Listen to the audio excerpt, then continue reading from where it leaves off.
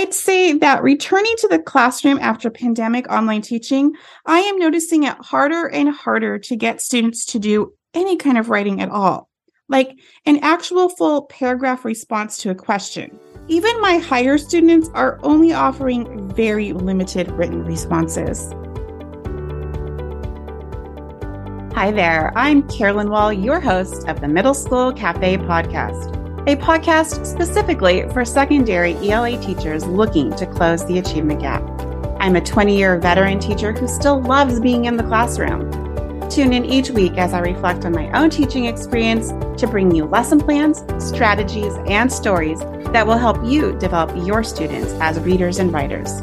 So grab your notepad, a cup of coffee, and join me each week as we dive into all things ELA. Here we go. Hello, everyone, and welcome back to the podcast. I am Carolyn. Thank you so much for being here. By the time you are listening to this, I will officially be on spring break. But as of right now, while I'm recording, I still have a few days left with students and then 2 very long spring conference days, but then vacation. Whether you've already had your spring vacation or maybe your spring vacation still coming up in a couple weeks, I hope that it is everything you need it to be. I hope you can spend some time with your family, rest, recharge, and be ready for that final push to the end of the school year. Were you able to listen to last week's podcast? We had Samantha from Samantha in Secondary. She and I had so much fun recording that podcast. I've known Samantha for a couple of years as we've worked on some collaborations together. So it was great to spend some time with her on Zoom and record that podcast. If you missed it, go back and take a listen to it. It was just last week. Today, we're going to be switching gears just a little bit. We normally talk about how to engage students in reading, but this week we're going to talk about writing.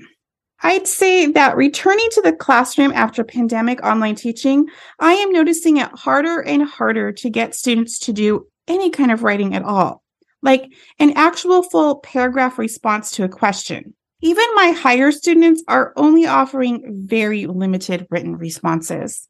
I noticed this last year, which was our first full year back in person. It was even worse in my social studies classes because students didn't think they needed to write at all since it wasn't their English class. I could get a little more writing out of students if I allowed them to type it, but honestly, that was just a lot more work because then I had to monitor the copy and pasting. No matter what I tried, I just really wasn't getting the quality results that I wanted. And I didn't realize just how drastic the issue was until last spring. Last spring, I hosted a student teacher, something that I love to do. And one thing that I always allow student teachers to do is to go through my files. I want them to leave with lots of ideas, even on topics that we don't get to cover while they're with me. Most of my files are now online, but I still keep copies of student work and my notebooks and such that I use as examples with my students. Anyway, that's not the point. She went through my files just looking for ideas and things that she could take with her. She came across a student essay about the Industrial Revolution. She asked me about it because she thought that the paper was written by a high schooler. It wasn't. It was written by an 8th grader a year before the pandemic. When she showed it to me, I noticed the student's name, and I can't exactly remember when we did that assignment, but I'm thinking that it had to have been November or December of 2019 because it was at the end of the semester. When she brought me the essay, we looked at it and we could see the extreme difference in the student ability to gather information and write essays. At the time, my student teacher and I were struggling to get students to write a proper paragraph. So to see a full essay from just 2 years ago was really eye-opening, even for me. It validated to me that what I was expecting from my students, what I wanted them to be able to produce, was reasonable, meaning that it was age-appropriate, something that students in the past had been able to do. But looking at this essay, and knowing what I've been struggling with my students, it also helped me to see just how much things had really changed in those 2 years of online learning. Sometimes it's hard to remember that we are in such a different place with our students than we were a few years ago. Our school systems want us to function the way that we did pre-pandemic era, but they didn't change the standards or the expectations for our students. And the pressure for teachers to quote unquote catch students up is great. And the reality is, though, is that our students really just aren't ready. Many of our students are struggling to just simply function in a classroom again. I know that what I'm experiencing in the classroom is not unique to my school or to my situation. And many of us experience this and are still experiencing this disconnect between what our district expects us to do and what the reality is of what our students can do in our classroom. So as I'm talking today, I am not advocating for us dumbing down our curriculum or even setting expectations that are too easy for our students. But I am advocating for us to slow down and do what we need to do for our students in our classroom. It's like when you start exercising after not doing it for a while. During COVID lockdown, I would walk around my neighborhood. I walked almost every day and got up to about 3 miles a day after a few months. I worked up to that, even though really my goal was just to get out of the house. When life started getting back to quote unquote normal and we returned to school, my walks got less and less until really eventually they stopped. If I were to go out today and walk those 3 miles that were so easy for me a year ago, it would not go well. I probably wouldn't even make the 3 miles. I would be stiff and sore for days. If I wanted to walk those 3 miles again, I would need to start over and work my way back up to the 3 miles. It's the same for our students. We can't expect them to be at the same level that they were before the pandemic. What we were able to do for students was different. The amount of support that we were able to give students was different. The number of standards we were able to get through was different. So the students that are in our class today have gaps in their learning due to no fault of their own that we have to recognize, even if our district doesn't. So what can we do to help our students exercise those skills that they have some of, but they're really missing a few things as well? We have that unbelievable job of not only trying to move our students forward to that next grade level, but we have to try to re-engage their skills that they already have, but just haven't used in a while. So here's a couple of suggestions for you. One is to practice every day. Students should be doing some kind of writing every day. Put those large writing projects on hold just for now, maybe even this entire school year, but put those large writing projects on hold and simply get students writing again. You don't have to make it something extra. Use what you're already doing, what you're already teaching, and simply add a writing piece to that. So, for example, use your warm-up time as a free write time, or you could give students a prompt if they need it, but simply give students time to write. After teaching a lesson, pause and ask students to write what they learned. Summarize their notes, engage them with whatever article you're reading or task or skill that you're teaching, and have them write a sentence, or have them write a couple of sentences about what they learned. Another really easy way to incorporate writing every day is simply after reading zone or independent reading time, have students take 3 to 5 minutes and write about what they read. They could start with a summary if they can't think of anything else to write. They could also respond to what they wrote. Would they have responded to the situation differently? Do they have questions about what happened in the book? Anything that will spark them to write about what they read. We want our students to build those skills and build those writing muscles again. The second piece of advice is to increase writing by building on one piece at a time. The idea of a long story or completing a research project seems really intimidating to our students right now. Like the idea of me getting up right now and going outside and walking those 3 miles. It's just really not going to happen.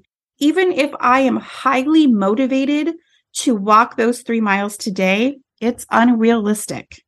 A long piece of writing is just as unrealistic for our students. They need to build up to it. Start with one idea and build on it a little bit each day. Maybe take one of your larger writing activities, maybe one that you really, really enjoy, and break it down for your students in a way that makes each piece appear to be independent. I have a dinner party activity that I have used for years. Students love it, but it requires a lot of research and a lot of writing, something that the students in my class are just simply not ready for yet. Remember that this year I'm teaching 6th grade and I'm really struggling to get a lot of them to write about anything. For some of them, even a complete sentence is really hard. So the dinner party assignment is based on that question of if you could invite any 5 people to dinner, dead or alive, who would it be? It's a conversation starter, and I turned it into a writing activity. And students have loved this activity because they get to choose whoever they want to invite to their party. They actually create the party, the invitation, the menus, all of the things. So there's a lot of creativity in it, and there's writing in it and research, and it's always been a big hit. So I adapted that assignment, and instead of giving students 5 people that they had to research, they only had to research 1, but I made it a whole class party. We spent the first day just simply talking about parties and why we like them and why they're fun. We also planned out our menu. Food is a great motivator for middle schoolers. So you know that we had Takis at our party. We just got to be creative, and we made a playlist, and we just talked about parties in general and how we interact with different people and how we decide who we want to invite and all things parties. And it really was just to build their curiosity and build their excitement for what we were going to do. Then the next day, we talked all about the guests. Who were we going to invite to our party? We could invite anybody we wanted. Who would come? Students could pick anyone they wanted, dead or alive. We talked about picking people that others would be interested in getting to know. Maybe they accomplished something great, or they overcame a hurdle, or were part of an event like a war or 9/11. We wanted interesting people at our party. From there, each person picked 1 person. There were no repeats. And we spent a couple of days just researching. They had to research online, in a book. Some of them did interviews with different people, but they had to research and get information about their person. Once each person had their research, then they had to write an introduction as if they were introducing their guest to the rest of the party. I required them a minimum of 1 paragraph, but many of them wrote more than 1.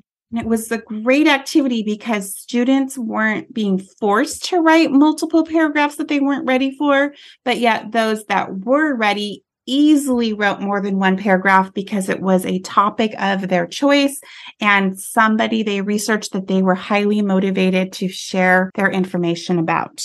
Students also needed to provide a picture, which we just copy and pasted from the internet. And then they also are required to come up with 2 to 3 questions that if we were given the opportunity to talk to this person, that we would want to know. So what kinds of questions would we ask somebody who we're so excited to know sitting across from us at a table? What would we ask? And so we really had to think about those higher level questions. Some of them weren't so high level, I'm going to be honest, but that's the intent, is to kind of build those critical thinking skills and help students to dive into questioning other people and questioning their text. That took us, I would say, probably a good 2.5 weeks. And again, I teach 6th grade, so it took a little bit longer. Your students might do it in less time, but it took us about 2.5 weeks from the day we started researching to the day we submitted our Google slide.